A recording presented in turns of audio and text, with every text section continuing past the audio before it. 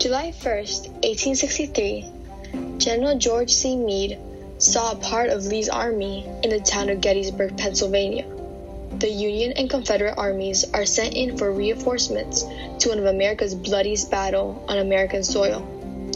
It's the middle of summer. The weather is depressing in Gettysburg, and the Union men arrive at a scenery of tall green trees that surround a large, empty field of wet grass. The men are boiling in the sun, and one of those men is John Burns, who's clutching his flintlock musket, holding his breath.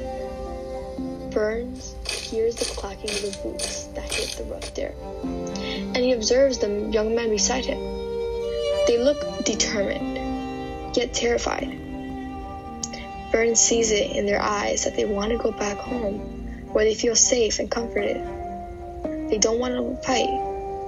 They don't want to risk their lives over this war.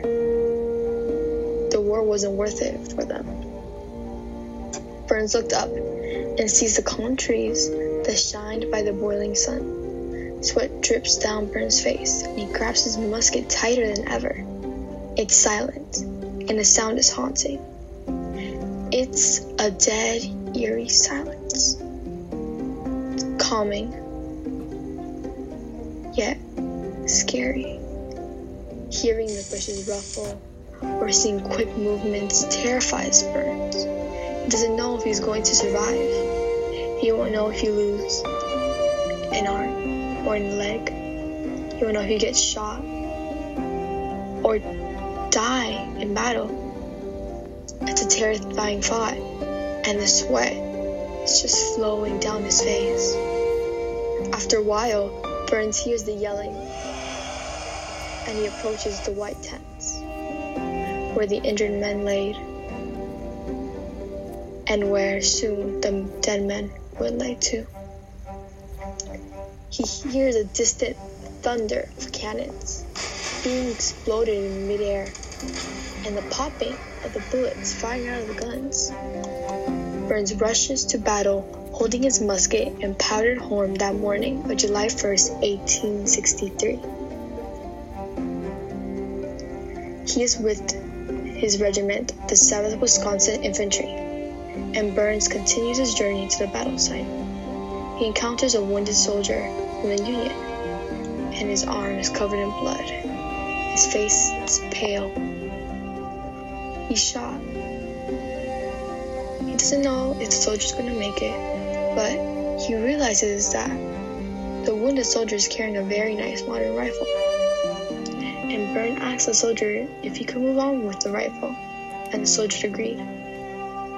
Burns kept advancing to the 150 Pennsylvania Infantry, and he approached Mayor Adam Smith.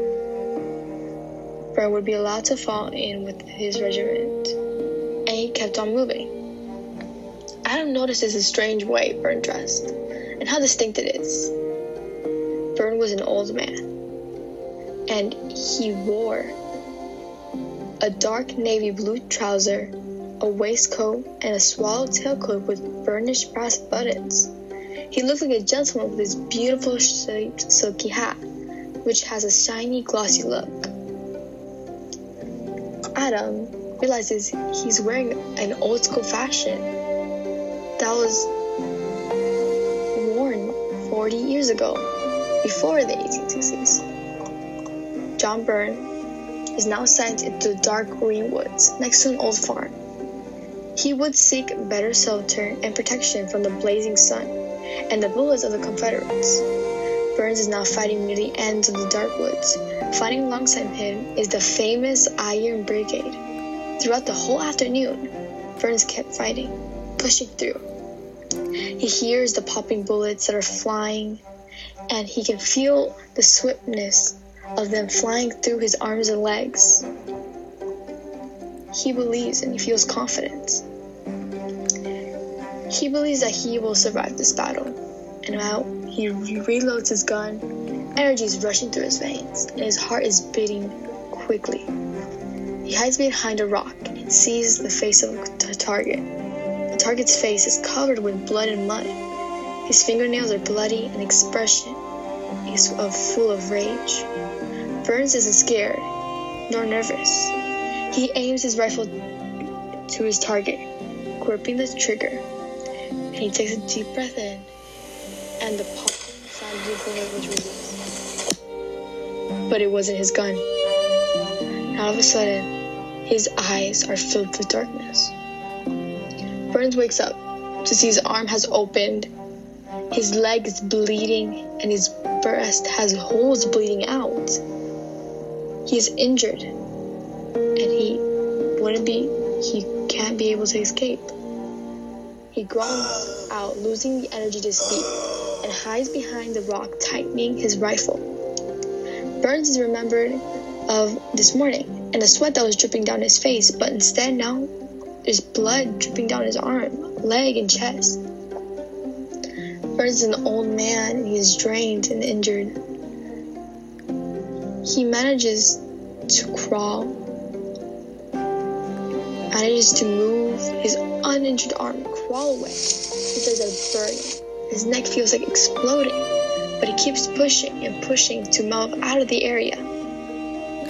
Burn abandons the rifle and the bullets, and he sees a distance a blurry house. And he crawls and crawls, dragging his energy as he moves his hands through the grass, swifting through, and the bullets just scare him. He's terrified. And then he made it. The blurry house was now a white house, unabandoned, but he feels safe, and he backs out.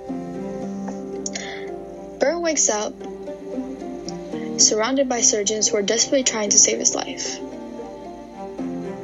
And Burn survives the first battle of Gettysburg. He will live the rest of his own life and would eventually come home to his family. And Adam Smith, the curious man who questioned Burns' clothing, would continue the rest of the 2 days in the Battle of Gettysburg, remembering the face of the old man in his fashionable uniform, hoping that he would too return home to his wife. The Battle of Gettysburg ended 2 days after July 1st, 1863. There was a total of 23,449 casualties from the Union and 28,063 casualties for the Confederates. Many people suffered terribly in this battle, but had many positive and negative consequences. The battle ended enslavement of free blacks from the North.